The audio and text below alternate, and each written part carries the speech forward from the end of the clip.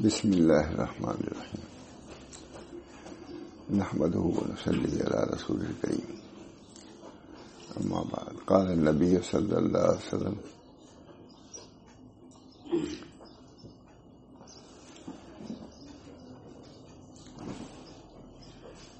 قال النبی صلی اللہ علیہ وسلم خیرکم من تعلم القرآن وعلمہ.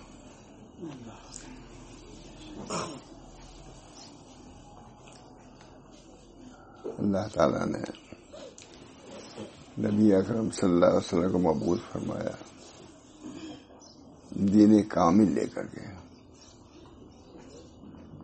دین کی تکمیل اللہ تعالیٰ نے اپنے رسول صلی اللہ علیہ وسلم فرمایا اور اس دن کو بہت مکرم اور متبرک دن سمجھا جاتا ہے.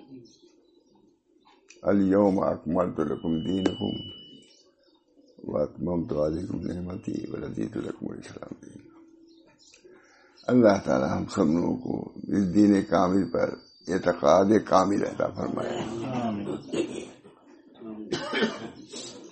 اور فلاح بہبود کو اسی میں یقین کریں متیقن کہ دین کے اختیار کرنے ہی میں فلاح بہبود ہے.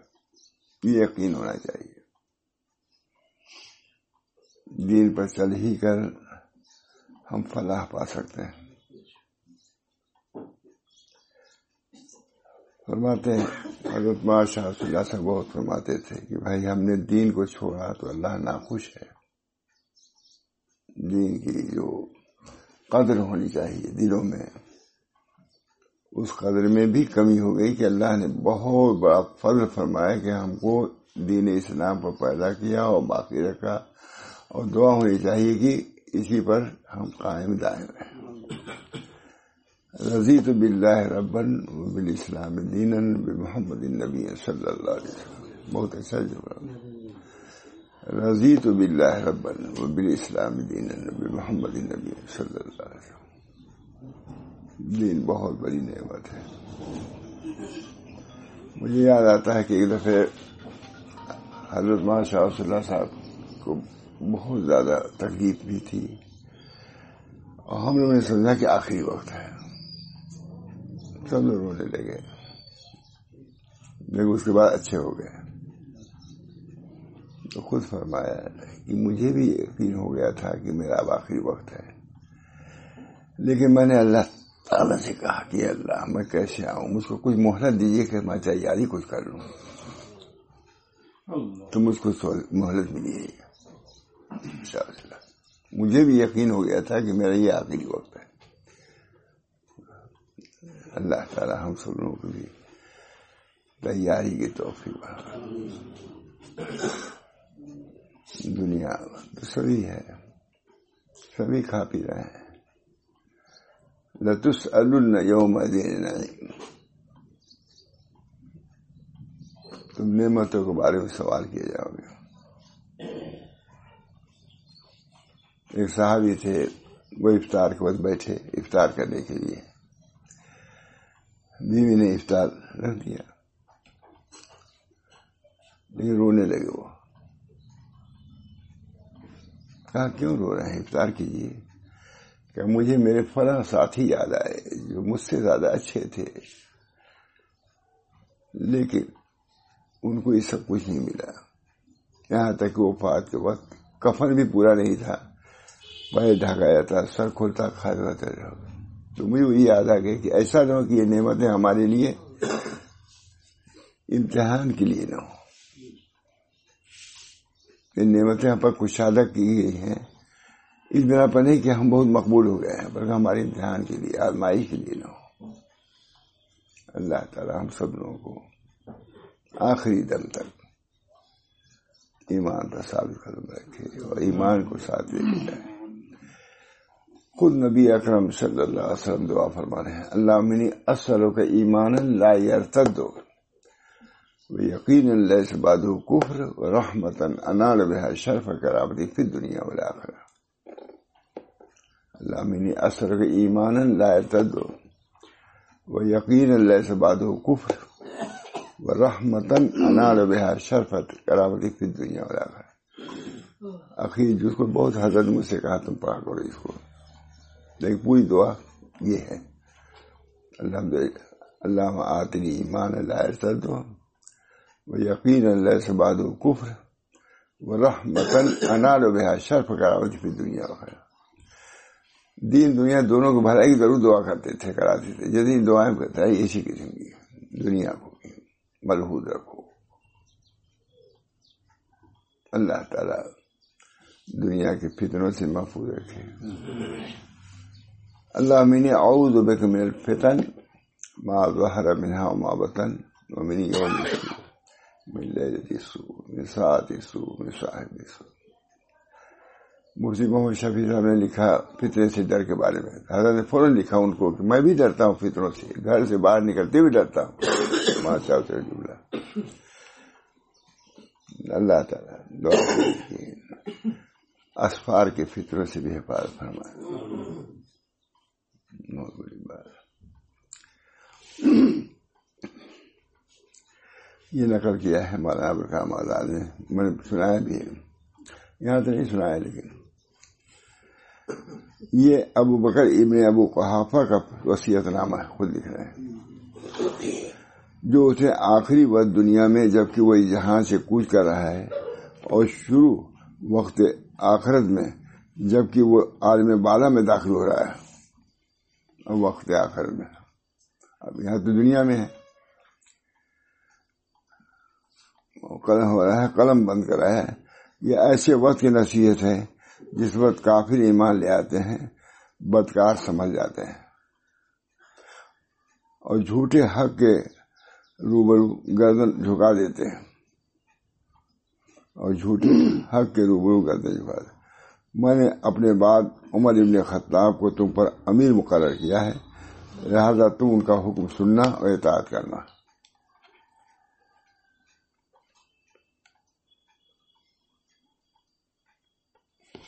بہت وقت کم ہے.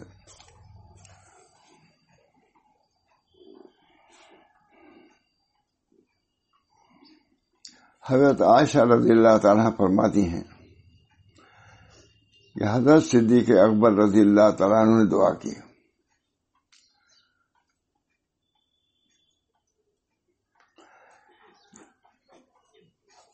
غابہ کی 20 وسق کھجوریں مجھے ہبہ کر دی تھیں.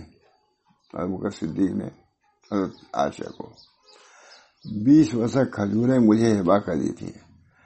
جب مرض کا غلبہ ہونے لگا ارشاد فرمایا، بیٹی میں تمہیں ہر حال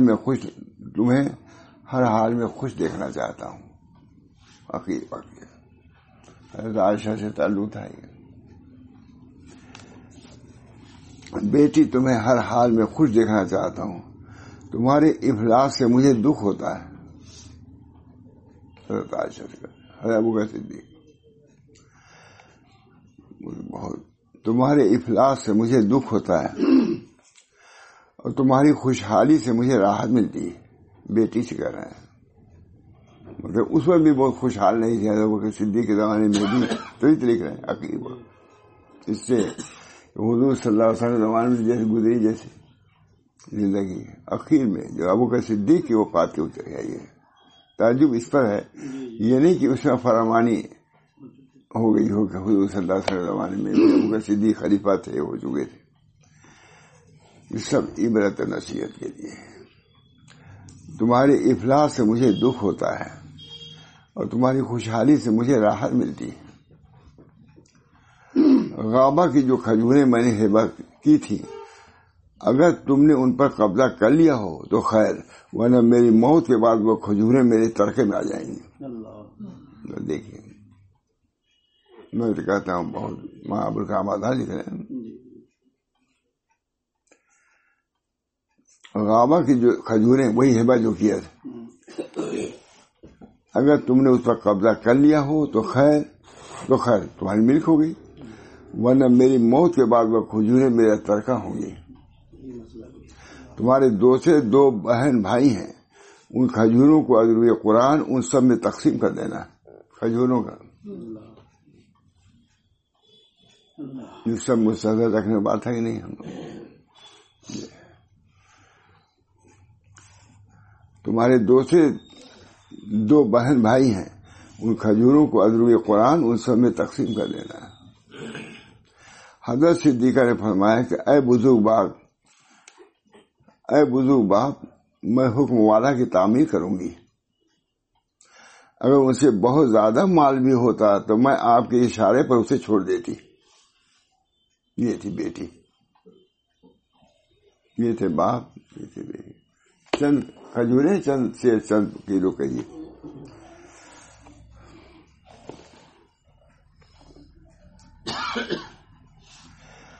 فائدہ میں نے کہا خاص طور سے حضرت بکر صدیق کے اس ارشاد کو نقل کرنا تھا کہ آپ کو وراثت کے سلسلے میں کس قدر فکر تھی کہ قرآن پاک کے اس حکم وراثت پر ضرور عمل ہونا چاہیے، مگر افسوس کہ اس معاملے میں خواص سے بھی کوتاہی ہو رہی ہے۔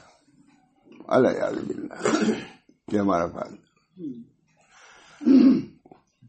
وفات سے کچھ عرصہ پہلے ارشاد فرمایا بیت المال کے وظیفے کا حساب کیا جائے جو میں نے آج تک وصول کیا ہے۔ حساب کیا گیا تو معلوم ہوا کہ کل 6000 درہم یا 500 روپیہ دیا گیا ہے۔ ارشاد فرمایا میری زمین فروخت کر کے تمام رقم ادا کر دیا ہے جو میں نے لیا ہوگا۔ ارشاد فرمایا میری زمین فروخت کر کے یہ تمام رقم ادا کر دی جائے۔ اسی وقت زمین فروخت کر دی گئی اور رسول اللہ صلی اللہ علیہ وسلم کے یار غار کے ایک ایک بال کو بیت المال کے بال سے سبودوش کر دیا، اور رسول اللہ صلی اللہ علیہ وسلم کے یار غار کے ایک ایک بال کو بیت المال کے بال سے جب یہ ادائیگی ہو چکی، ارشاد فرمایا تحقیقات کی جائے کہ خلافت قبول کرنے کے بعد میرے مال میں کیا کچھ اضافہ ہوا ہے۔ اب دیکھیے معمولی کوئی ممبر ہو جاتا ہے، انتہائی نہیں کہ کتنا مال بڑھ جاتا ہے۔ یہ ابو بکر صدیق اول خلیفہ مال کا حساب تحقیقات کی جائے کہ خلافت قبول کرنے کے بعد میرے مال میں کیا کچھ اضافہ ہوا ہے۔ معلوم ہوا کہ پہلا اضافہ ایک حبشی غلام کا ہے جو بچوں کو کھلاتا ہے جو بھی ہو، اور مسلمانوں کی تلواروں کو سیکل کرتا ہے۔ دوسرا اضافہ ایک اونٹنی ہے جو پانی لایا جاتا ہے۔ تیسرا اضافہ 100 روپے کی چادر ہے۔ ارشاد فرمایا کہ میری وفات کے بعد یہ تینوں چیزیں خلیفہ وقت کے پاس پہنچا دی جائیں۔ بھی سننا چاہیے مولانا۔ بیت المال کا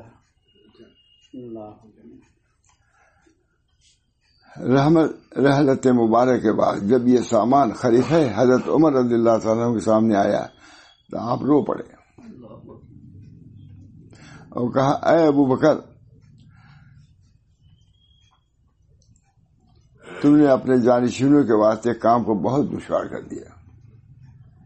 ہم کے جانشین اے ابو بکر،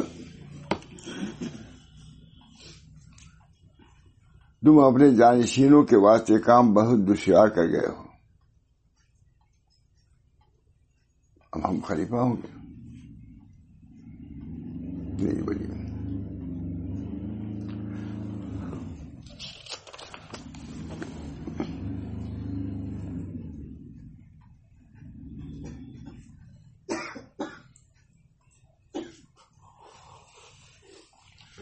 عمر، جو کچھ میں کہتا ہوں اسے سنو اور اس پر عمل کرو۔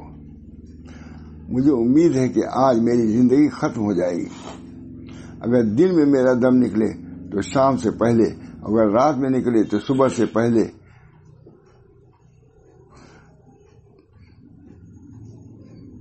یہ کر دینا۔ پھر فرمایا عمر، کسی بھی مصیبت کی وجہ سے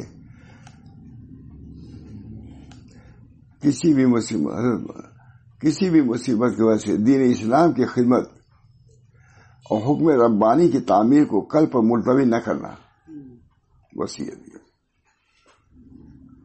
خدا کی قسم اگر میں اس روز حکم خداوندی کی تعمیر میں غافل ہو جاتا تو اللہ تعالیٰ ہم پر تباہی کی سزا مقرر کر دیتا اور مدینے کے گوشے گوشے میں فساد کی آگ بھڑک اٹھی۔ اگر اللہ تعالیٰ مسلمانوں کو شام میں کامیابی عطا فرمائے تو پھر خالد رضی اللہ عنہ کی فوجوں کو عراق کے محاذ پر بھیج دینا. اس لیے وہ آدمودہ کار بھی ہیں اور عراق کے حالات سے باخبر بھی ہیں. اس انتقال کے روز دریافت فرمایا حضرت عائشہ کی درد-مندیاں. انتقال کے روز دریافت فرمایا حضرت محمد صلی اللہ علیہ وسلم نے کس روز رحلت فرمائی تھی. 65 سال کی عمر میں موت کا استحضار. لوگوں نے کہا دوشنبہ کے روز. ارشاد فرمایا کہ میری آرزو بھی یہی ہے کہ میں آج رخصت ہو جاؤں. اگر اللہ تعالیٰ اسے پورا کر دے تو میری قبر حضرت صلی اللہ علیہ وسلم کے مرکز مبارک کے پاس بنائی جائے. اب وفات کے وقت قریب آ رہا تھا. حضرت عائشہ سے دریافت فرمایا حضرت محمد صلی اللہ علیہ وسلم کو کتنے کپڑوں کا کفن دیا گیا تھا. ارے کیا 3 کپڑوں کا. ارشاد فرمایا کہ میرے کفن میں بھی 3 کپڑے ہوں اور یہ چادریں جو میرے بدن پر ہیں دھو لی جائیں اور ایک کپڑا اپنا لیا جائے اور ایک کپڑا بنا لیا جائے. چادریں ہیں چادریں جو میرے بدن پر دھو لی جائے اور ایک کپڑا بنا لیا جائے. دونوں ملا کر. حضرت صدیقہ نے دردمانہ انداز سے کہا ابا جان ہم اس قدر غریب نہیں ہیں کہ نیا کفن بھی نہ خرید سکیں. نہیں سنا کبھی سے. ہم اس قدر غریب نہیں ہیں کہ نیا کفن بھی نہ خرید سکیں. ارشاد فرمائے بیٹی نئے کپڑے کی مردوں کی نسبت زندوں کو زیادہ ضرورت ہے. میرے لیے یہی پھٹا پڑا کپڑا ہے کفن میں دو. یہ سیرت تو موت کے ساتھ لمحہ بلمحہ قریب آ رہی تھی. حضرت عائشہ ڈوبتے ہوئے چاند کے سرانے بیٹھی تھی اور آنسو بہا رہی تھی.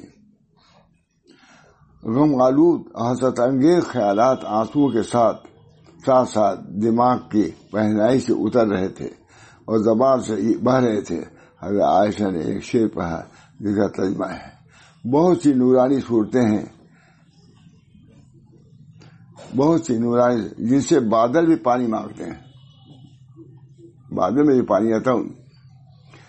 بہت سی نورانی صورتیں ہیں جن سے بادل بھی پانی مانگتے ہیں. وہ یتیموں کے فریاد رس تھے. ایسے بادل تھے. بہت سی نورانی صورتیں ہیں جن سے بادل بھی پانی مانگتے ہیں اور وہ یتیموں کے فریاد رس تھے اور بیواؤں کے پشت پناہ تھے. یہ تعریف. یہ سن کر حضرت صدیق نے آنکھیں کھول دیا. فرمایا بیٹی یہ رسول اللہ صلی اللہ علیہ وسلم میری شان یہ نہیں. یہ رسول اللہ صلی اللہ علیہ وسلم شان تھی. اپنی تعریف وغیرہ نہیں کیا. یہ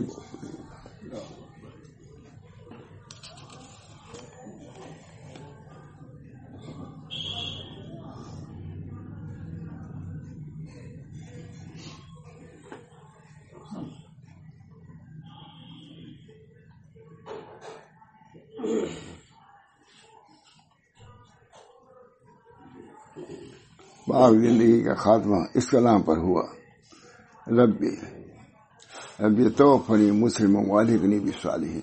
اس پر خاتمہ ہوا. اے اللہ مجھے مسلمان اٹھا اور اپنے نیک بندوں میں شامل کر. جب روح القدس نے پرواز کی تو 22 جمادی الاولیٰ تاریخ تھی.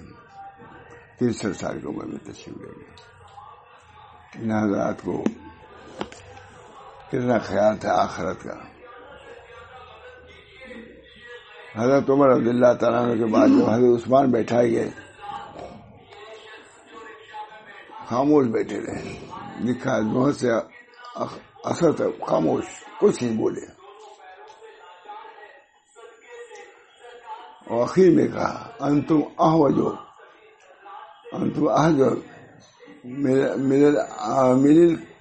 میرا عامل. تم زیادہ امام تم محتاج ہو امام فعال کے نہ قوال کے. میں کیا بولوں. اتنی بڑی بات ہے. بہت سناتے تھے وہاں سے بات. تم آہو جو ملل تم زیادہ محتاج ہو امام فعال کا، نہ کہ امام قوال کے. میں بولا نہیں چیز نہ سمجھو، لیکن لکھتے ہیں صاحب مسلمی اس خاموشی میں بھی نور کی بارش برس علی ہے، خاموشی میں بھی حضرت عثمان نے.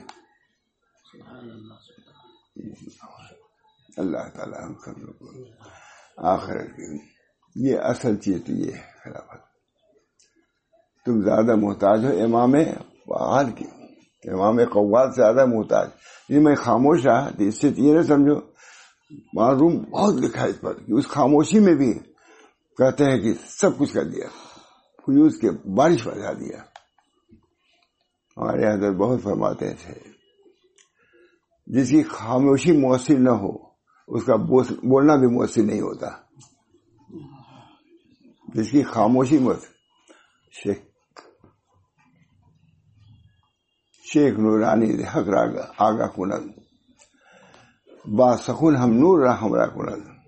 اللہ تعالی ہم لوگوں کو کچھ اس کا حصہ نصیب فرمایا. ایسے فرائے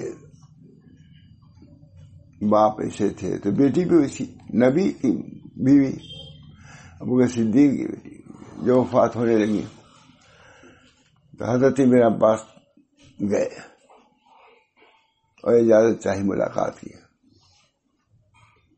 حضرت عائشہ کے خاص عزیز تھے، ان سے اجازت کہا نہیں، اجازت نہیں. اس وقت حضور خانوادہ نبوت کے سربراہ، آپ کے چچا کے لڑکے، آپ ان کو اجازت نہیں دے رہی ہیں. اب دیکھیے علوم وغیرہ لکھا ہوا بہت اس کے. جب انہوں نے یہ کہا تھا بلا لو لیکن آئیں گے تو سوائے میرے تعریف کچھ نہیں کریں گے. وہ سب تو بھوکا اس میں رہتا ہماری تعریف ہو. یہ تصوف آخری انتہا. بیوی تھی اپنے کو فرا کی ہوئی تھی.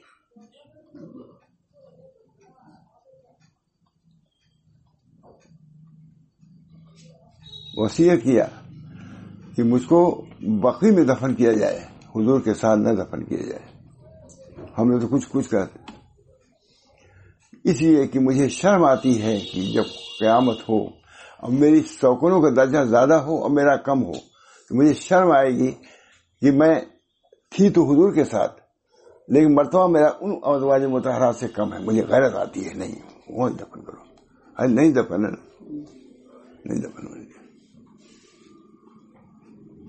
لوگ تو یہ کہتے ہیں حضرت عمر تھے اور یہ تھے اس بنا پر، لیکن اصل وجہ یہ ہے کہ انہوں نے کہا مجھے غیرت آتی ہے کہ میں یہاں حضور کے ساتھ رہوں اور میری سوکنے جو بقی میں دفن ہیں ان کا درجہ زیادہ ہے. مجھے اس شرم سے میں چاہتی ہوں میں اپنی سوکنوں کے ساتھ رہوں. بھائی کس کا مرتبہ کیا ہے؟ حضرت ابن عباس سے عہد کیا کہ کوئی تعریف نہیں کریں گے.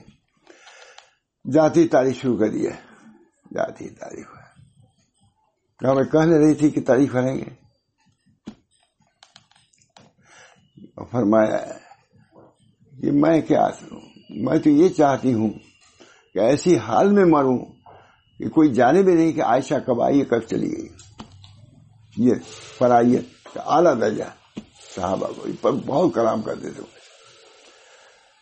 حضور کے صحابہ سب فنا کیے ہوئے تھے. جو بہت سے مقامات بہت دنوں کے بعد طے ہوتے ہیں حضور کی صحبت سے تصوف کے مقامات سلوک کے اعلیٰ درجے پہ تمام صحابہ پہنچ چکے تھے. حضرت عائشہ اخیر میں کہہ رہی ہیں کہ تم لوگ ہماری تعریف کرتے ہو. میں تو یہ چاہتا ہوں کہ اس حال میں اللہ کے یہاں جاؤں کہ کوئی جانے بھی نہیں کہ عائشہ کب پیدا ہوئی کب ہوئی. یہ تصوف صحابہ کا فنا. اللہ تعالی ہم سب لوگوں کو ان حضرات کے نقش قدم پہ چلے، مردوں کو بھی عورتوں کو بھی علماء کو بھی عوام کو بھی. وَلَكُمْ فِي رَسُولِ اللَّهِ أُسْوَةٌ حَسَنَةٌ. اللہ ہم سب لوگوں کو اس پر قائم دائم رکھے.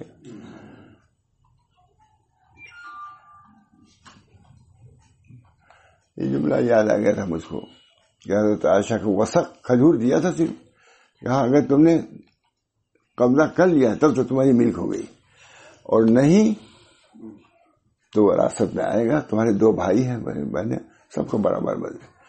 انہوں نے بھی کہا کہ ابا اتنا کیا ہے, اس سے زیادہ بھی تبھی میں دے دوں اپنے بھائیوں. یہ دائی ہے.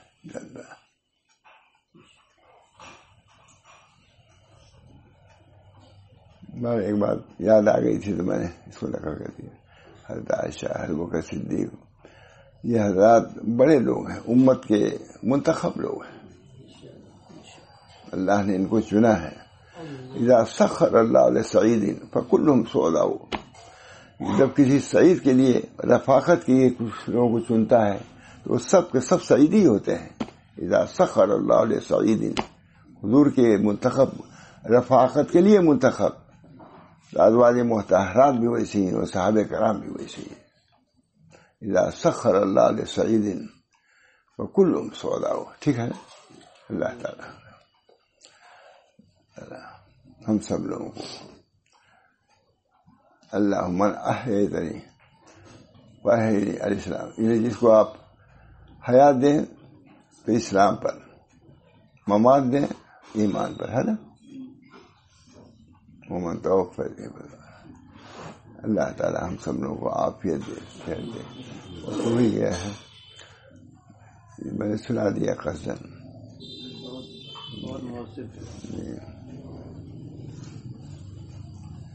میرا بھی سفر ہی ہے, اگرچہ میں جسمانی اعتبار سے لائق نہیں معلوم ہوتا, سب پکڑے ہی کہ آنا جانا یہاں رہتا ہے. لیکن بہت دنوں سے تھا نظام. عبداللہ کی بھی خواہش ہوئی, لوگوں کی تو ہے ہی ہے, ہزاروں آدمی مسافر کرنا پڑے گا. میں نے پہلے کہہ دیتا ہوں, پہلے سے مسافر کرنا اپنی معذوری کی بنا پر. وہاں ایسا نہیں رہتا ہے تو کتنے آدمی رہتے ہیں. اللہ کا شکر ہے, اللہ کا فضل ہے. بہت حضرات کے حسن زن سے اللہ ہماری مغفرت فرما دے. حسن زن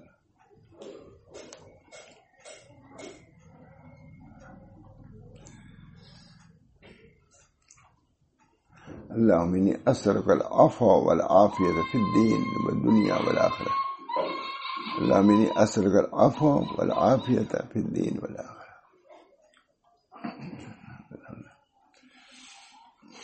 بہت حضور صلی اللہ علیہ وسلم کی تعلیمات فلاحی کی ہے. مولوی صاحب فرماتے تھے, بہت فرماتے تھے, کیا حضور جیسا کسی نے فلاح کیا اپنے کو صوفیہ میں. اللہ یہ ہاتھ بھی لم تمن لکھنا منہا شین فإذا فعلت ذلك فقل. بہت عمدہ ہے. اللہ اس ہاتھ کو بھی ہم کو مالک نہیں بنایا.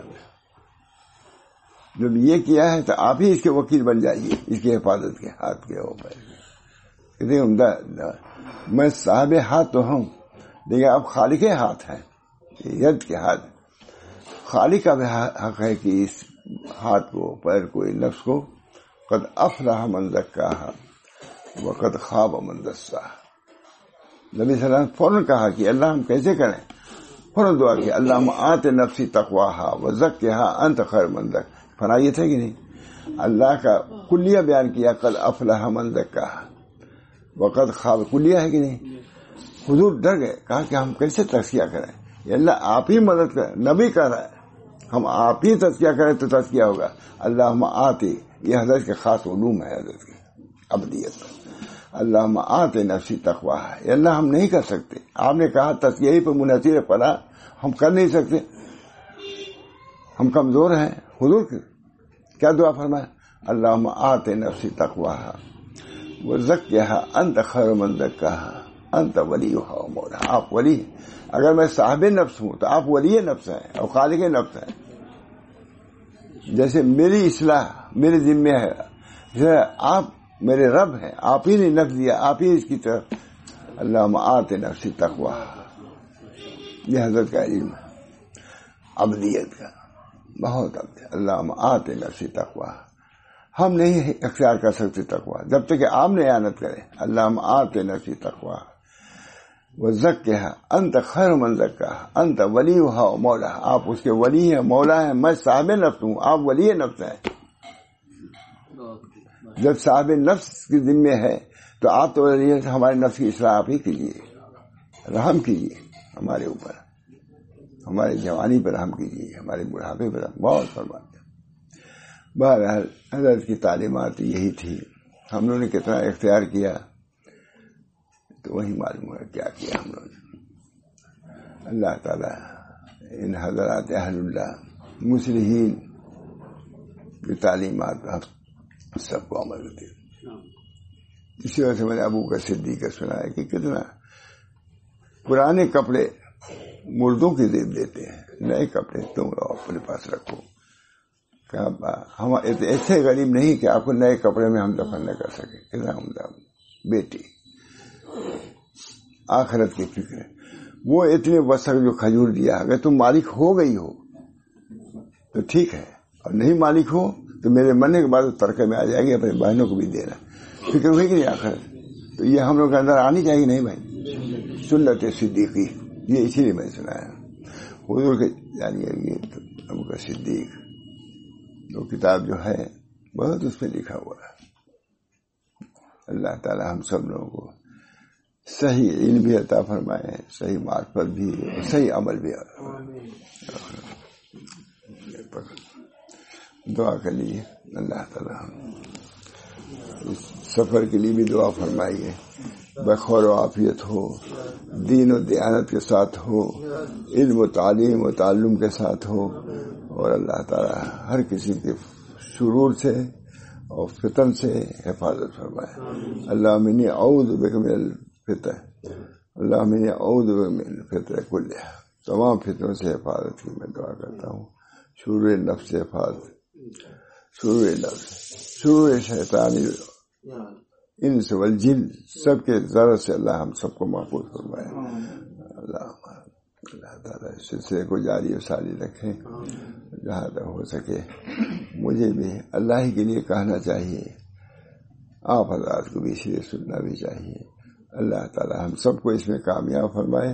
ربنا تقبل منا انک انت السمیع العلیم برحمتک یا ارحم الراحمین۔